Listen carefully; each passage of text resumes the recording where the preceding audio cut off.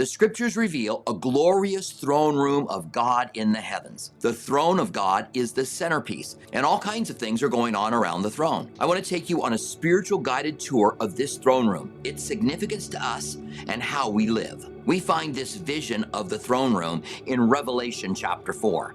I want to start this guided tour from verse 1. Revelation 4:1 says, "After these things I looked, and behold, a door standing open in heaven. And the first voice which I heard was like a trumpet speaking with me, saying, 'Come up here, and I will show you things which must take place after this.' Immediately," it says in verse 2, "I was in the Spirit, and behold, a throne set in heaven, and one sat on the throne." The first thing that he notices when he gets into this throne room is the throne. It is the centerpiece of everything that's happening in the book of Revelation. In fact, this throne is mentioned 13 times in the book, and it is from this throne that God brings his judgment. But that's not the only thing that happens from the throne of God. We see in the Bible that God is active on his throne, that he tests the sons of men, and that he tests the righteous, and he brings judgment upon the wicked. The Bible even tells us that God is judging from his throne even today. And Psalms 45 tells us the throne of God will never end. I love Hebrews 4:15 and 16, which tells us we have access to the throne of God to find grace to help in a time of need. Not only do we see judgment coming from the throne, but we see God helping those who call out on his name. Isaiah said in Isaiah 6:1, he saw the throne of God high and lifted up. This would speak of the sovereignty of God, that God is the royal, he is the sovereign, he is the one who does what his will is to do. Psalms 47:7 and 8 tells us that God reigns over the nations from his throne. He's not passive on the throne, but he's actually reigning over the nations. Finally, Psalms 103, a great verse, tells us that God oversees his angels from his throne. It's Psalms 103:19 through 21. "The Lord has established his throne in heaven. His kingdom rules over all. Bless the Lord. You, his angels, who excel in strength, who do his word, heeding the voice of the word. Bless the Lord, all you his host, you ministers of his who do his pleasure." This tells us that God rules over the world of the angels. And Hebrews 1 tells us that they are ministering to us. What a great picture of God bringing about things, judging and blessing, active on the throne. Now back in verse 2 of Revelation chapter 4, it says, "One sat on the throne, and he who sat there was like jasper and sardis stone in appearance, and there was a rainbow around the throne in appearance like an emerald." He didn't have a vision of God, but he had a vision of the glory of God.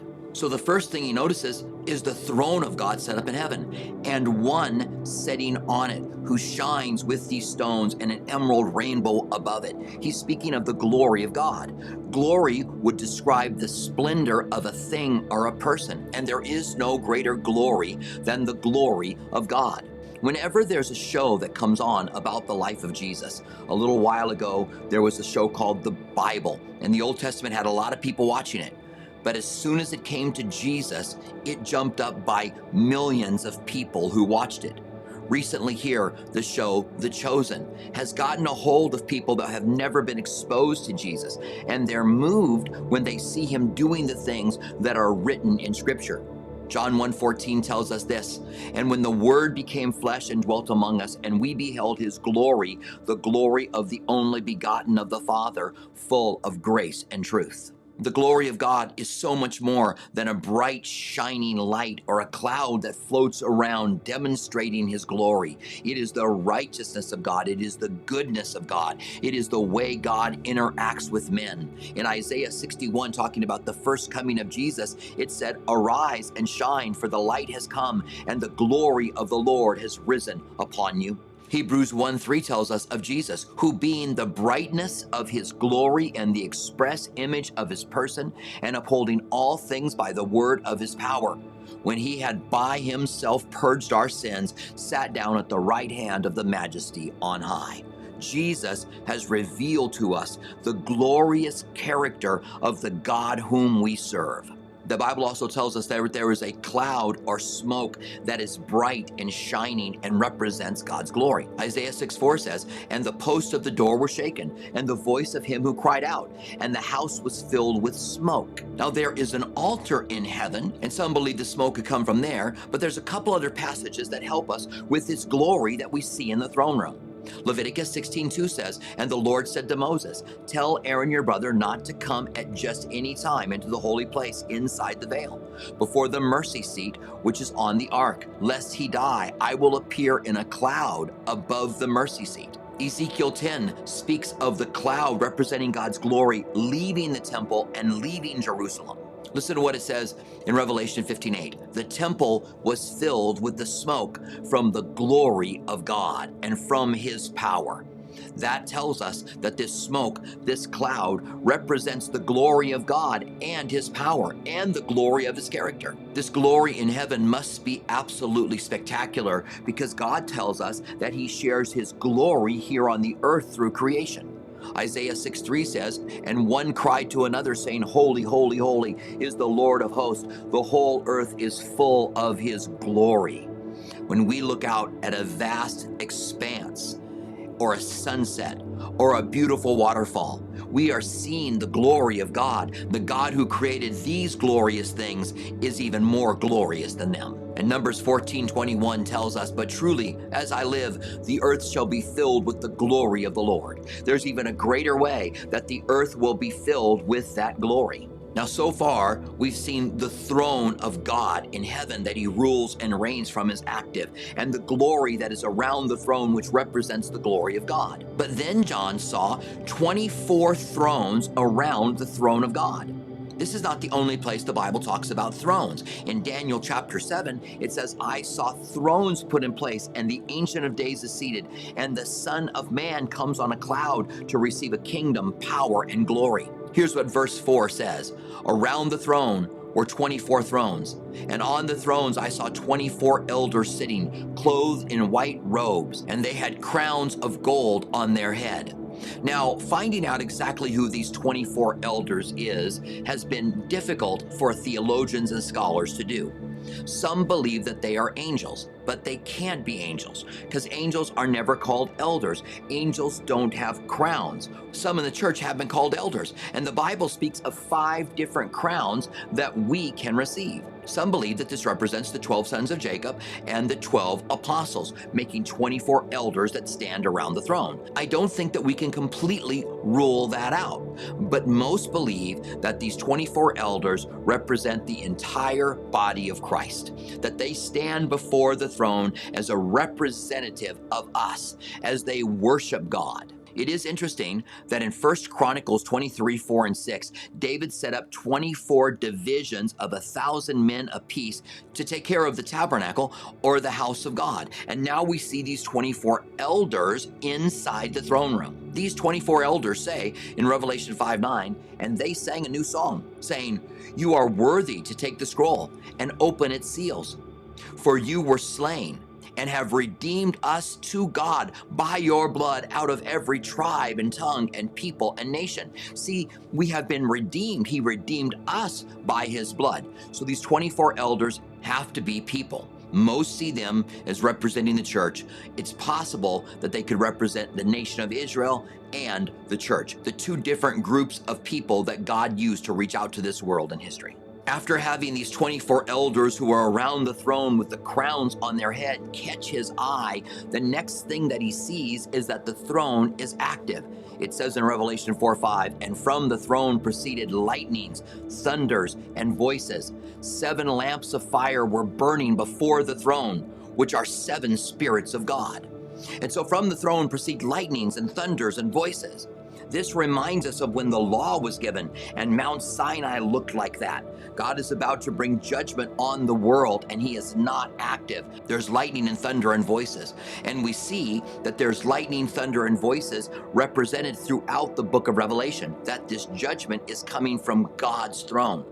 Not only does God bring salvation, but God brings judgment to those who will not receive that salvation. Now it goes on to say 7 lamps were burning before the throne, which are the 7 spirits of God. The 7 spirits of God is the Holy Spirit. He sees the Holy Spirit in heaven. Zechariah 4:2 says, "And he said to me, what do you see? And I said, I am looking, and there is a lampstand of solid gold with a bowl on top of it, and on the stand 7 lamps with 7 pipes to the 7 lamps." This represented the Holy Spirit. Listen to what it says about these 7 spirits in Revelation 5:6. "And I looked, and behold, in the midst of the throne and of the 4 living creatures, and in the midst of the elders, stood a lamb as though he had been slain, having 7 horns and 7 eyes," the number of completeness. 7 horns, the horns represent power. Those 7 eyes represent seeing everything. And then it says, "which are the 7 spirits of God sent out into all of the earth."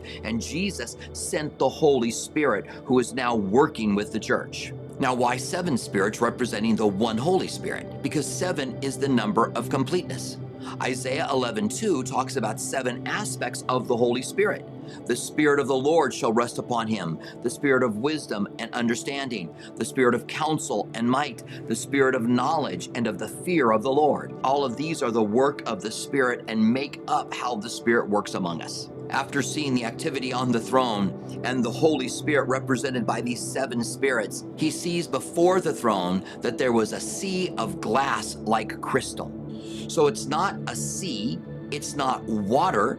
When people start to talk about the significance of this sea of glass before the throne, they usually start talking about what water represented: judgment in the flood and deliverance in Egypt when the waters were parted and the destruction of the army of Pharaoh. This sea of glass is brought up again later on in the book of Revelation, in Revelation 15:2.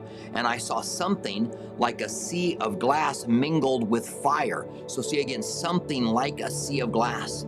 "And those who have the victory over the beast, over his image and over his mark and over the number of his name, standing on the sea of glass, having harps of God." So this sea of glass has something to do with eternity being given to us being given victory, and you see the saints standing on this sea of glass. The Bible tells us in the book of Revelation that these things were given as signs, and we're going to see that there is some mystery in the book, and not every part is understood. Sometimes, like the sea of glass, you start to read what people say, you begin to look it up, and you just don't find anything that is satisfactory. I think it means so much more than we can possibly think. But these who have victory are standing on the sea of glass. It is a place for those who are victorious. It is by Christ, and we will be in heaven with him because we are victorious. The final thing that we notice in the throne room as John was looking around is that he saw angels. It says, "And in the midst of the throne and all around the throne were 4 living creatures full of eyes in front and in back." And he goes on to describe what they look like. It says in verse 7, "The first living creature was like a lion, the second living creature like a calf, the third living creature had the face like a man, and the fourth living creature was like a flying eagle. The 4 living creatures, each having 6 wings, were full of eyes all around and within. And they do not rest day or night, saying, Holy, holy, holy, the Lord God Almighty, who was and who is to come." Verse 9 says, "Whenever the living creatures give glory and honor and thanks to him who sits on the throne, who lives forever and ever, the 24 elders fall down before him who sits on the throne and worship him who lives forever and ever, and cast their crowns before the throne, saying, You are worthy, O God, to receive glory, honor, and power, for you created all things, and by your will exist and were created." So we see angels that are in heaven, and there are all kinds of different angels. There's cherubim and there are seraphim. There are principalities. We see that Michael is called the prince over the nation of Israel. There is an archangel. Gabriel says he stands in the presence of God. There are a heavenly host of angels that are all around, and we would expect that. But these angels that look like a calf and look like a man and look like an eagle and look like a lion, that sets us back, having 6 wings as they fly and worship God. I don't know what your favorite thing to do is when you're worshiping God, sitting, standing, lifting up your hands, but can you imagine flying while you are worshiping God? The final thing that John sees in heaven is the 24 elders falling down and worshiping. And they represent the church, and we are to worship God. One thing that we find in heaven is worship. We put our focus on the Lord our God and all that he has done for us. What a picture John saw up in heaven. Worship taking place, angels flying around, a sea of glass before the throne, the Spirit of God being there, the 24 elders up around the throne, the glory of God and the throne itself, and one who sat on the throne. Three things in closing. For the Christian, God's throne is a place of grace, testing, and provision. We can go to God on the throne, and from his throne he tests us because he wants to refine us to be much more precious than gold, and he gives us provision in times of help. Number two, the Bible tells us we also bear the glory of God. Jesus prayed in John 17 to the Father that the glory he gave him, that he would give it to us. And we are told in Colossians that we have Christ in us, the hope of glory. We are to live our lives in such a way that when people see our good works, they glorify God who is in heaven. Number three, Jesus is the express image of the glory of God. If you want to know what God is like, then you look at Jesus. And when you see his compassion, when you see his mercy, when you see his anger towards hypocrisy, when you see all of his righteousness and the things that Jesus does, it is compelling to me. I want to know him more. This is the glory of God. The more we know Jesus, the more we see his glory. And may we learn more about God's glory, which fills the throne room in heaven.